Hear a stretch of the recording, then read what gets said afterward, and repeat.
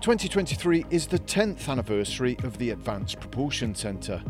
Some of the achievements of the past 10 years were celebrated at this year's Cenex Low Carbon Vehicle and Cenex Connected Automated Mobility Show at UTAC Millbrook Proving Ground.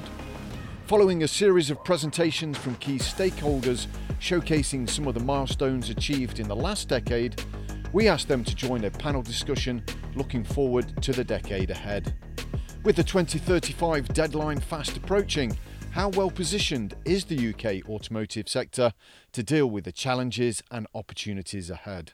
Joining the discussion are Richard Kenworthy, Managing Director at Toyota Motor Manufacturing UK, Jo Bray, the Deputy Director of the Automotive Unit at the Department for Business and Trade, Andy Eastlake, the CEO of the Zemo Partnership, Rik Adams, Innovation Delivery Director at the Advanced Propulsion Centre, and Colin Garner, Professor of Applied Thermodynamics at Loughborough University. So here's the panel discussion. I hope you find it insightful. Thank you everybody for coming along to celebrate 10 years of the innovation at the Advanced Propulsion Centre. And so what we've heard from the presentations is what's been happening over the last 10 years and some of the key achievements. In this session, what we want to do is get the crystal ball out and look to the decade ahead. So we've got 2030 and 2035, and 10 years ahead is going to fall between those two quite critical timelines. So if we just have a think about how competitive the UK is going to be within the global marketplace for low carbon propulsion vehicles, perhaps I could start with you, Richard, in terms of what's the vision like in 10 years' time?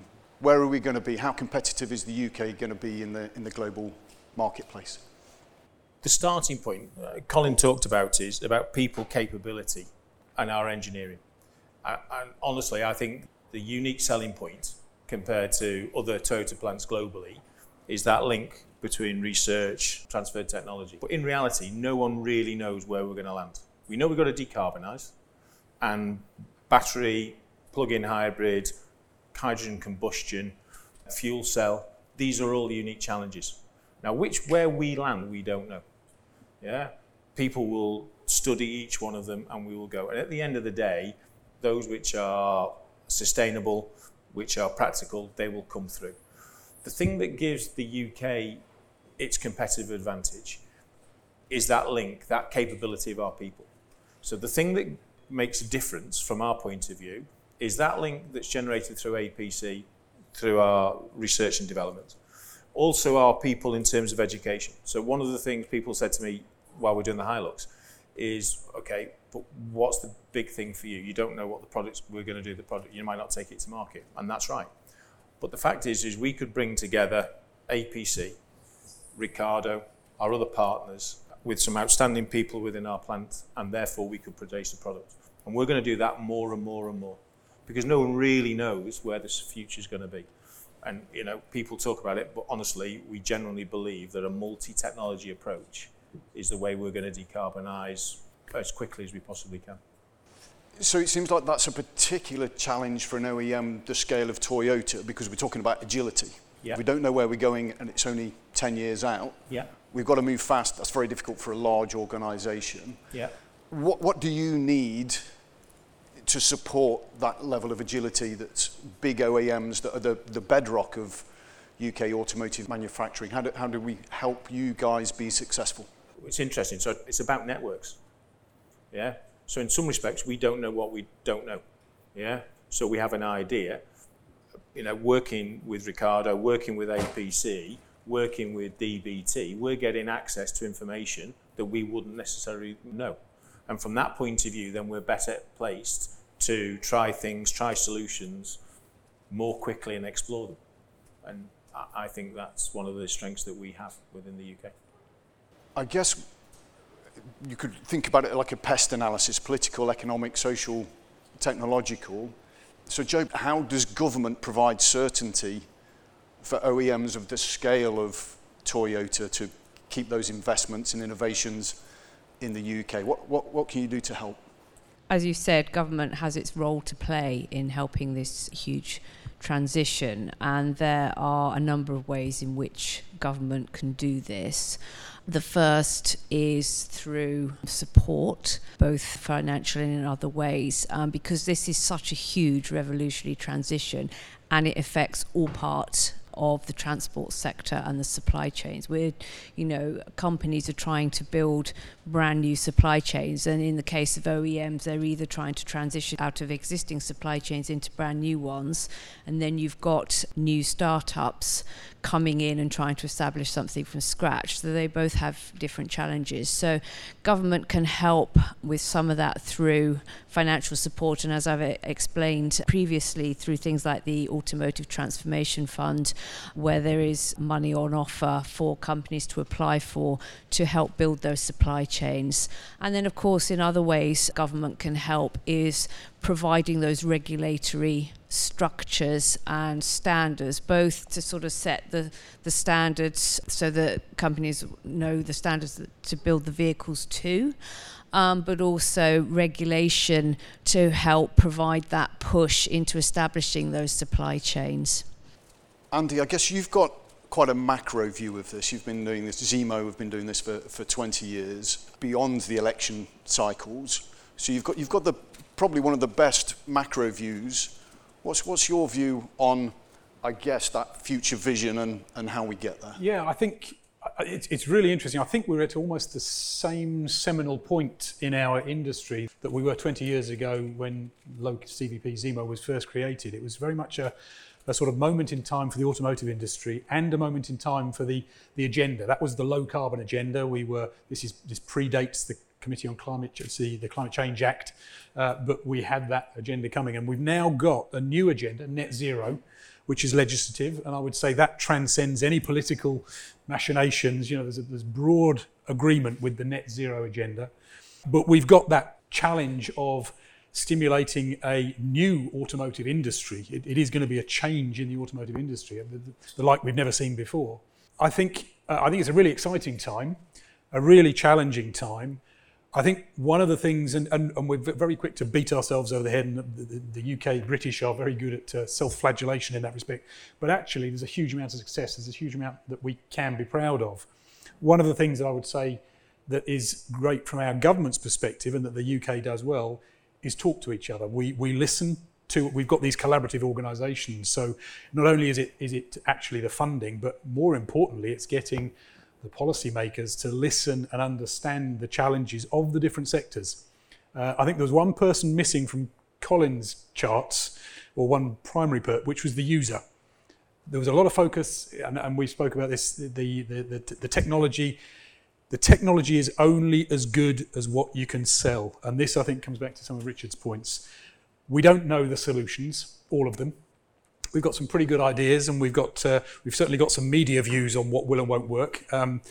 But actually, everything has to have an opportunity. But then we've got to bring the users with us and understand what they really need and want. And those may not be the same thing. So a lot of consumers want something in their car that they don't necessarily need. And there may be a part of that education. So that's where I think we've moved from this situation where it's just about developing a product and if you like, selling it. We're now trying to change behaviour. So it's a far more complex environment, far more exciting, far more opportunities, far more innovation, but that's innovation everywhere. And I would say that's the measure of the next decade is it's not just about the product, it's about the whole ecosystem and the whole usage, energy, mobility within that. Lots to grapple with. Yeah, no, I can see there's lots of different ways I want to go here, but I guess one of them, and is a key point, is there's some manufacturers like Tesla, obviously, that have just gone all in battery electric vehicles. Richard, Toyota's not doing that, staying much more agnostic, developing other industries. I guess, Rik, from the APC point of view, does that create challenges because you're trying to develop supply chains, technology, scale up things, not exactly in a vacuum, but it's very difficult to see who's going to be the winners, and to some extent you can create the winner by just forcing it through, like I think Tesla have been able to do with their vehicles. Yeah, I mean, for sure. But one of the things the APC has always been is technology agnostic. For us, as I said, and as I shamelessly stole, you didn't see that from Toyota. The diversity piece is absolutely critical. So we've never really wanted to champion one piece of technology over another. So yes, perhaps you could consider that spreads us and industry quite thin, but actually it doesn't, because the breadth and depth of industry within the UK, particularly in the startup and SME areas, that can really help these OEMs to be agile and dynamic and to deliver these solutions is so great. That ecosystem we've all nurtured creates the ability to look at all these technologies with almost equal eyes, because we've got companies who are innovating across that whole breadth of them. So of course everything's a challenge, but actually I don't think that agnostic technology view is a real problem for us in the UK. Does there come a point though where you've got to throw your hat into one fight? You've got to make a stand and say, right, we've got to become the global leader in this because of economies of scale and things like that? No, it would be my sort of simple answer. And the reason is that there's not a single technology which works for every application. The great thing about the hydrogen offering, perhaps, is it's really good at high load and towing and weights and large vehicles, but it's not so good for small city cars where a BEV might be perfect, right? So I think we've got to consider that there's solutions for different applications, and I think by throwing our hat into any one ring within the UK would potentially actually limit our ability to compete on a global scale. But do we need to pick a fight to win? Do we need to narrow down? Do we have to pick a market segment or a... I'll leave that open, actually. Andy, do you... Yeah, I think what we could do is be a little bit clearer about what we're trying to achieve. So net zero is relatively clear, but at the moment that is manifesting itself as zero emissions at the tailpipe.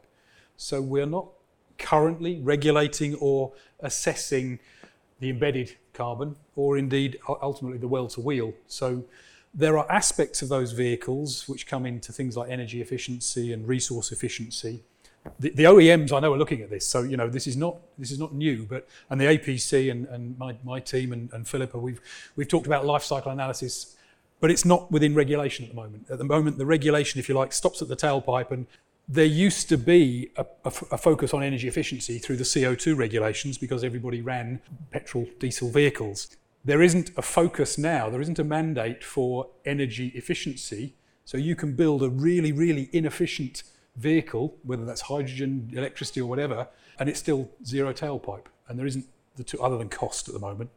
So I think we could be better and have a more comprehensive assessment of what good looks like that would help steer us a bit the horses for courses, as Rik was sort of saying. There are applications that are right for one technology. E-fuels, you can criticise them on the energy efficiency, but they actually may well be the optimum solution for some applications. And there's an acceptance that aviation is likely to end up in that space. So defining what better means in a few more parameters than just zero at the tailpipe, which is where we are at the moment. Lots of benefits of that, air quality, all of the other things that we want, but it leaves a few open doors for other aspects. And I think that's something that we probably are all trying to take forward at the right pace. And the pace of life cycle analysis is one that we need to tread carefully with. I almost want to come back to the idea of, do we need a roadmap or do we let the market decide? Do we try a few things and see which fire starts off? But I want to jump in because I think it was Richard's I was talking about innovation and agility. And I think that is a key skill that the UK have, is the innovation. And then it's, how do we scale quickly? Colin, do you want to jump in about innovation and the UK's expertise in creating things that have never existed before? Yeah, okay, so the UK is, without doubt, has innovated a lot of things. I mean, the Industrial Revolution started in the UK. So we inherently do that. It's part of our DNA, really. But in recent decades, the thing that's driven it more than anything is regulation. So whether it's been emissions regulations, quite rightly brought down emissions enormously. And we've got changes now with regulations regarding the type of energy that you can carry on the vehicle. and that's profoundly changing things. So in that space, what we've actually seen in reality is the ecosystem being actually very, very agile. It's changed very quickly. People who've invested in new test facilities, different ways of manufacturing, it at unprecedented speed in the last 10 years. So I think really the big thing that's going to change things in the future is how does regulation change again? I think another factor is, I think it's worth picking up some of the points earlier, is that we're not building technologies primarily for the UK. We're exporting 85% of these things, and they're going to help decarbonise and help reduce emissions globally. So we're not developing them for here. So it might be that there's technologies that may not be suitable for this country, but they're highly suitable elsewhere, and we can get a lot of revenue, a lot of high-value jobs, a lot of value out of it, and the globe would gain. How about scaling? Because that's the hard bit, and I get do you want to jump in? It's really Rik, the manufacturing people like Richard and others. I mean, I'm not a manufacturing engineer because it's difficult. I do the easy bits where we just do the odd few prototypes and we make the product, but manufacturing is very tough. Yeah, I mean, the chart I put up earlier with the curves, I mean, you may have noticed the top section just said this is hard. As I said, I've been 6 weeks in the APC, and before that I've spent the rest of my career in product development in the UK. That scale-up piece is exceptionally difficult. Not just financially, financially it is very difficult. There's a lot of capital potentially required, but the understanding of how to truly commercialize our innovations is very difficult, because as soon as you get past making 100 or maybe 1,000 of something, the cost impact of every inefficiency really stacks up. I mean, Toyota knows that better than anybody. I mean, you invented how to fix it, but it's still really difficult. So that, as I said in my presentation earlier, I think that's really, for me, the next 10 years has to focus on that scaling piece as well as generating new innovation. Because if we don't scale it, we don't put product on the road and we don't achieve our CO2 reduction. So yeah, I think that has to be a key focus. So how do we teach businesses to scale?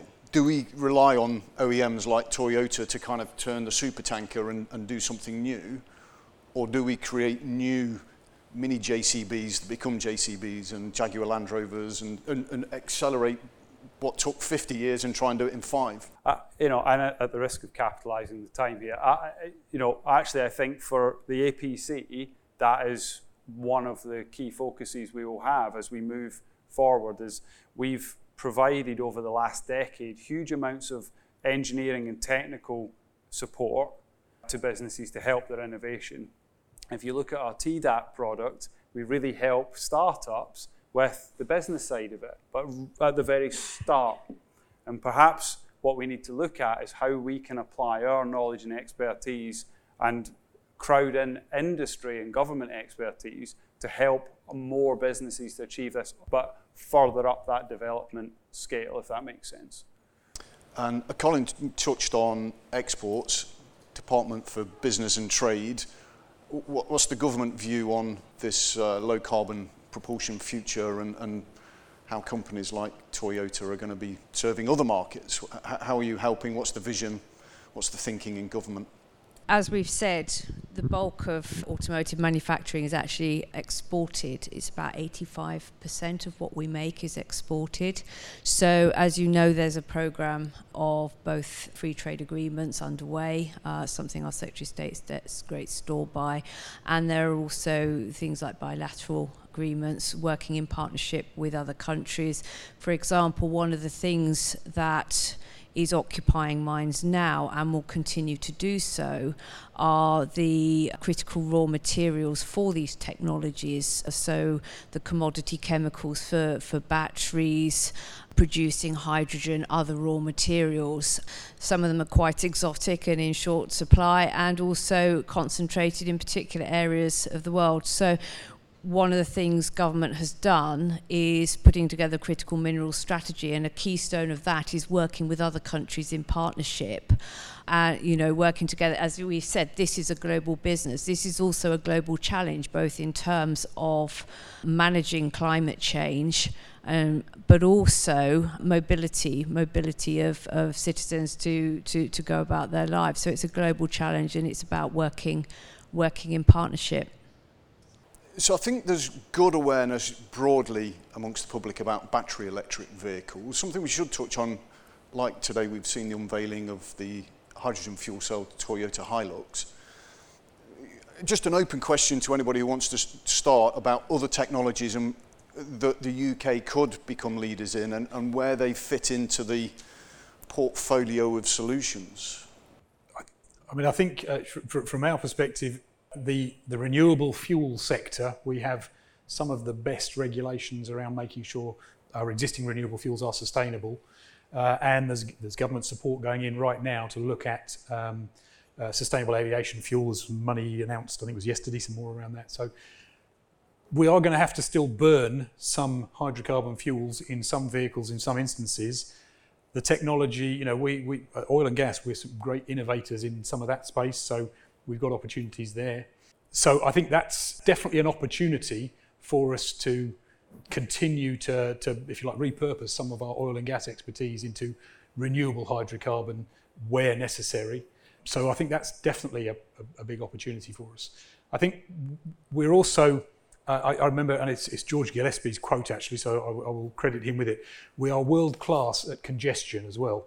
So thinking about smaller, lighter vehicles, thinking about how we make mobility more efficient in terms of the road space, we've got an opportunity to really do that sort of thing as well, I would say.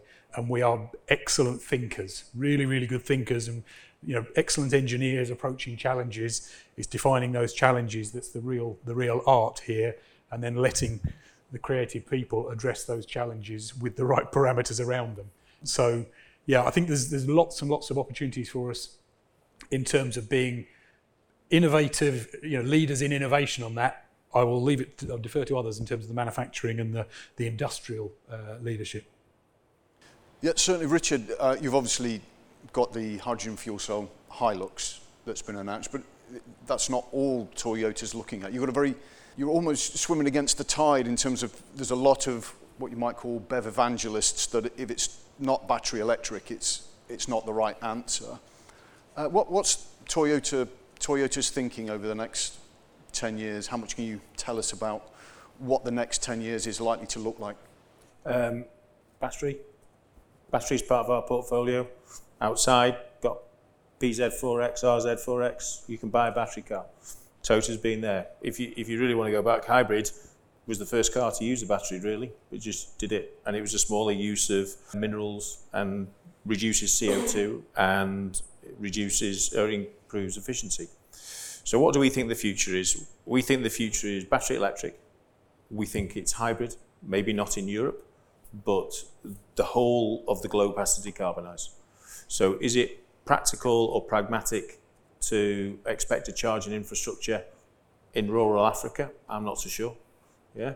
So therefore we think about that. Plug-in hybrid, we think that's also a solution in terms of for 5 days a week, most of us travel no more than 20 or 30 miles. You are using a battery which is a quarter of the size, and then maybe you go somewhere further, longer distance at the weekend, and that's when you'd start to do it. But again, it doesn't need the same level of charging infrastructure. Fuel cell, we've talked about. A fuel cell, hydrogen, the energy density on hydrogen is almost the same as petrol. So therefore you get to where we've seen outside, buses, refuse trucks, fire engines, ambulances, mountain rescue. These type of people, they're not going to have access to a plug, yeah, or it's going to stand there for 5 hours fighting a fire. The batteries aren't big enough. And then in terms of trucks, but the other side of it is recognising the density of hydrogen or energy density. There's hydrogen combustion, yeah. My neighbours in JCB, they're doing a fantastic job in terms of hydrogen combustion. Toyota is racing a hydrogen combustion vehicle now. In terms of that, all of them deliver zero emissions. Yeah, give or take. It's then about what's the appropriate one for which customer, and biofuels as well. Yeah, all of them deliver zero emissions. Our point is that is what it's about. The challenges we've got, you talk about scaling up. We have to scale up to get the cost down.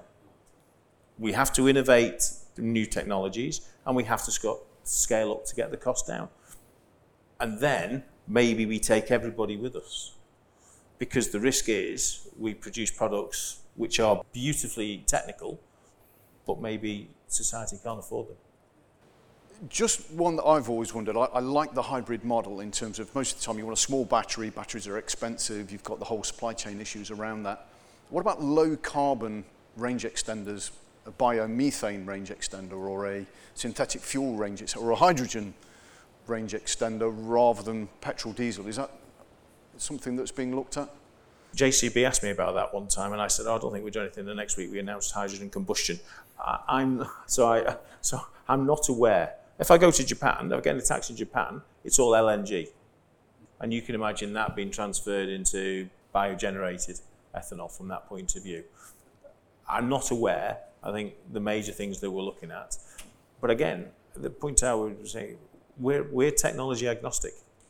Our point is the customer will decide based upon what we're trying to achieve, zero carbon, and whether it works for them in terms of their environment. I think the risk is... Sorry, could I just bring Colin in? In terms of other options, are you aware of anything that's likely to pop out of the research funnel? Well, it normally takes about 20 years for something to go from a government lab or a university lab into something that actually makes money. If you take the Dyson vacuum cleaner, that took 15 years, and it's a great device, but it's only a vacuum cleaner. No disrespect to James Dyson, but it's a fairly known technology. So I haven't seen anything I think is going to be a total game changer. I think battery technology is moving at a pace with solid electrolyte type batteries. I think that's going to be really important.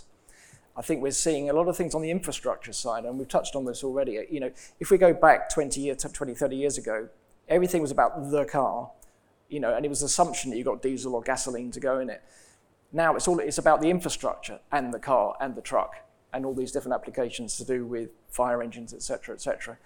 And if you take someone like Tesla, for example, they got into the market. They said, what is the barrier for people to buy an EV? Well, you need to plug it in. So they built an infrastructure. They invested in that.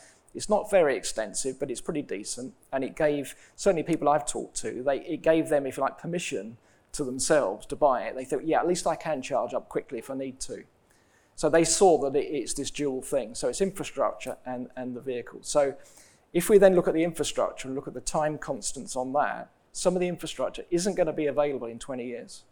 There's just not enough workforce to actually have this huge change to implement it. Even if it becomes the energy vector of choice, it just takes time to build.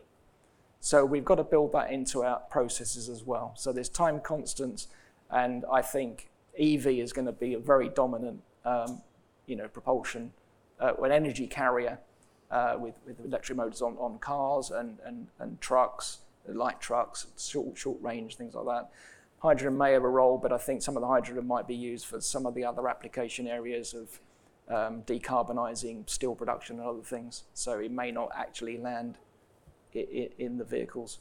So let's see what happens with the infrastructure. If that can change, if e-fuels, if the price comes down to be competitive against the new market, which is going to be, charging for CO2 basically, if it works in that space, then that could be a solution.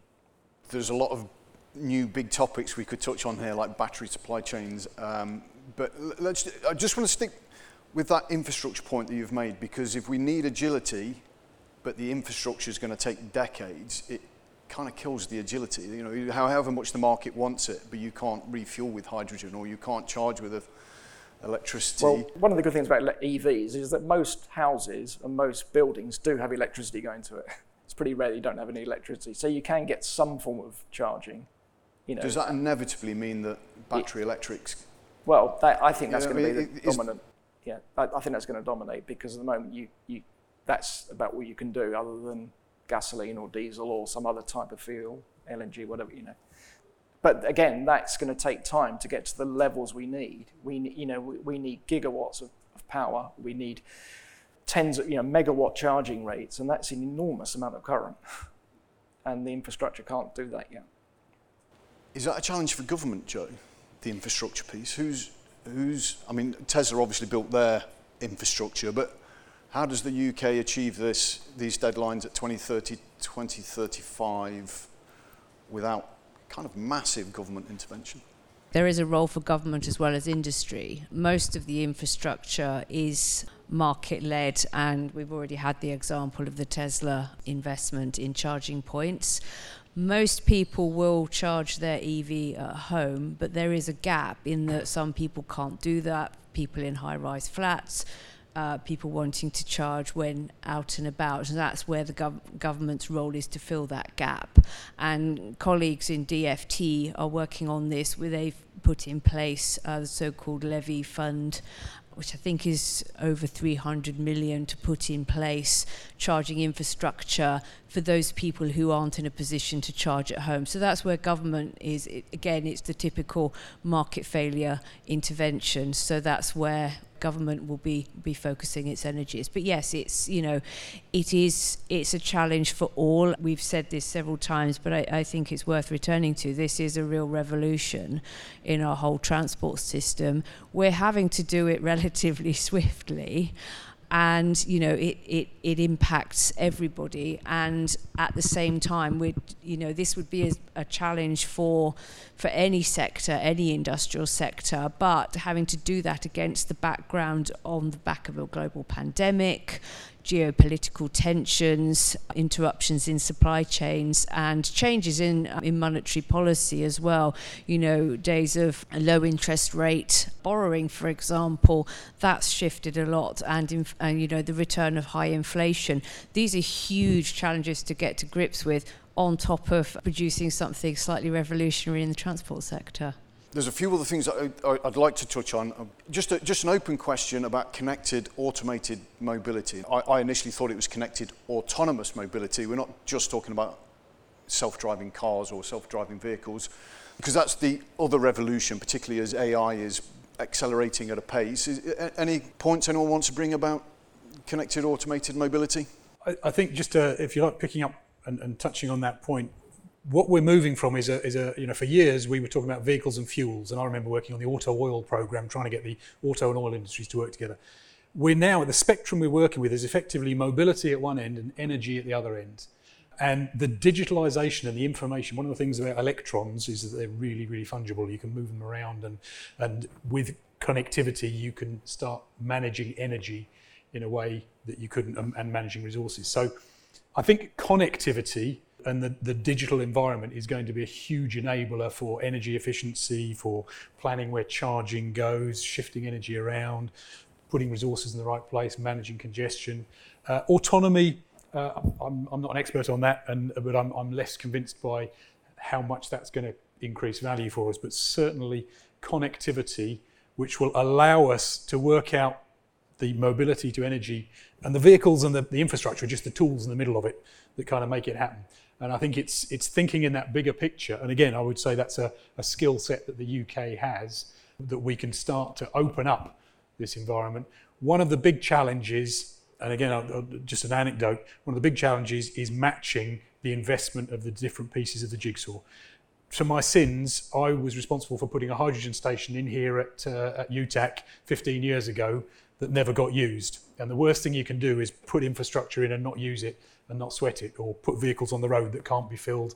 So that chicken and egg of the right energy for the right vehicle is still one of the challenges we face in a number of places. And we've got to grapple with that. And that's a really tricky one for government, to stimulate the pieces at the same pace. So yeah, connectivity and autonomy comes into that. How do we, we have one of the best legislative environments to test autonomous vehicles. We pride ourselves on that, but it's still quite an interesting area as to understand how best to use that capability. Does anybody else want to jump in on? Yeah, if I can, my colleagues in Zenzek who are on the government pavilion are way more versed in this topic than perhaps I am. But I think it's really important to consider how it's partly solves the problem. You talked earlier, Andy, about how we're experts at congestion, and that's actually perhaps where some of this can come in to help solving those problems. So 5-6 years ago, everything I worked on was propulsion for these things that looked like toasters that were apparently going to take over the world of moving people around, right?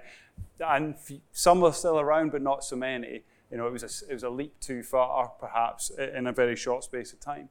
But it does answer a real problem. These connected, automated vehicles will help to reduce congestion, which ultimately helps to reduce emissions, right? So we have to look at it that way. Where we are today with it is probably a lot of early stage work, and there's been lots of innovation, and we're probably at that turning point of it's really about deployment now. We've got lots of great test facilities all across the UK. We need to start putting product on the road in some form, and a bit of infrastructure probably, and a bit of other support.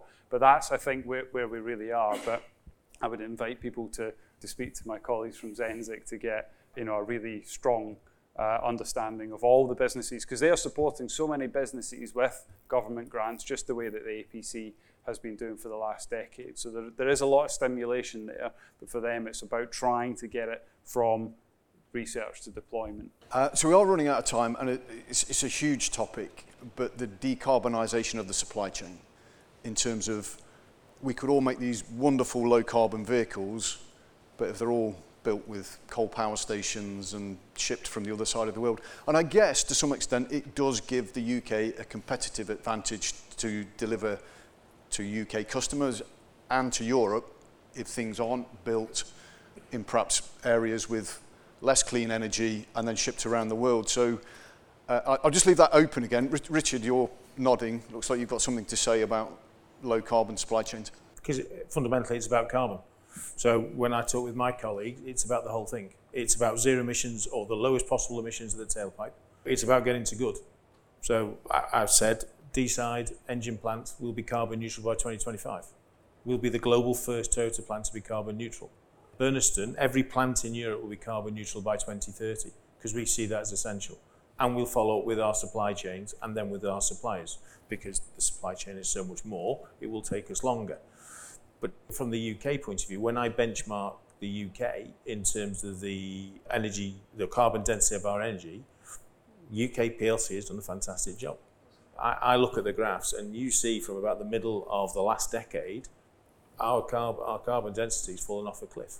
Now, right now, we're paying a bit more for our energy, probably a lot more for our energy than some of my European, but that's because we're down to gas. But that's going to disappear. That's going to disappear because the amount of renewables coming online and on grid. And that's a competitive advantage for us.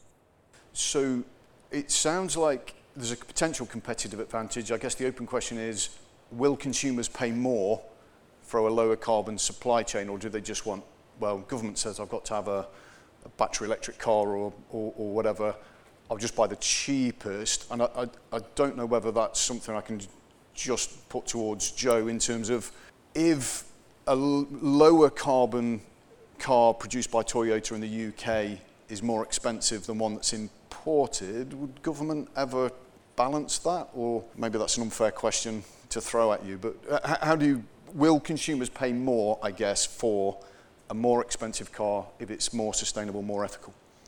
I think this is going to be a really cop-out answer. It depends. There are people who will actively seek that out. That is an important value for them. So it is worth it to them to pay that extra. I think what government needs to assess, and we've seen some of that debate play out over the summer, is whether there are sections of society that are locked out of mobility because of cost.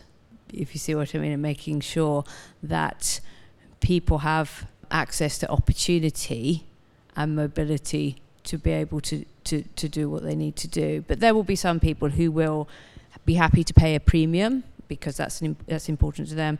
There'll be others who will be, no, it is down to bottom line on price. And it's not just in transport that this debate is happening. It's the same with food. There's a similar debate going on. How much do we pay for food. And again, this has been shown thrown into sharp relief through recent inflationary changes. So, again, I think bringing this back to what does the next 10 years bring, I think from a government's point of view is things government will have to think about is what are the financial trends, what are economic impacts on citizens. There's also things like what is the next sort of technology change. We've spoken a bit about batteries, and also how does government respond to that? What regulatory landscape do they need to put into place to get us down that desired path? I'm also pleased that we've had a few minutes to talk about, as well as the product, the process, because the process is as important in terms of going back to getting to net zero. The process is as important, and a lot of the work we have been doing with companies is how can they strip carbon out of their processes as well as the product, so they both have equal billing. Just to add to that, I asked the question, why should consumers have to pay more for a low carbon vehicle, right? And for two reasons. Firstly, I come back to the statement I made earlier about making vehicles that are as good as their ICE counterparts, the combustion engine counterparts. So most BEVs aren't as good as the engine-based vehicle they replace. That shouldn't be the case. Consumers should have the ability to choose what they compromise on, but they don't necessarily have to pay for a low-carbon manufactured vehicle. The automotive industry has spent years introducing cost engineering to know where all the cost comes from in the supply chain. If we can build life cycle analysis, like Andy touched on, into that process, so suppliers and manufacturers can build up models of where the carbon comes from as they're building up their cost models, they can make that judgment. Because ultimately, less carbon could cost less, right? You just need to make those kind of decisions. But we're not there yet. We don't have the tools, the databases, and the drive necessarily to do it. But actually, I don't think we should start from should consumers pay more. We should work from consumers deserve the best product and work back from that, not here's a substandard product, you should pay more for it. And one of the things I'll just throw in is about recycling and end of life. Yeah. Probably we haven't been so diligent of how to manage end of life. But now we've got so much money tied up in batteries or catalytic converters. It's about securing all that and making sure it's recyclable. Yeah. And that's one way to reduce the cost. Yeah, and that's where the LCA analysis will really help to determine that. I can feel another panel discussion coming on for another time. Unfortunately, I've got 7 seconds left if I'm going to try and end on time. So I think at this stage, I'll just have to say, I don't know whether we've really unveiled the next 10 years in any great detail, but I think we have understood some of the issues, challenges, opportunities, and it actually does feel like the UK is in a pretty good place to capitalise on those opportunities and challenges with the support of APC, government, industry, research, and the not-for-profit sector. So thank you very much to our panellists, Andy Eastlake from Zemo, Jo Bray from the Department for Business and Trade, Rik Adams from the Advanced Propulsion Centre, Richard Kenworthy from Toyota, and Colin Garner from the University of Loughborough. Thank you very much.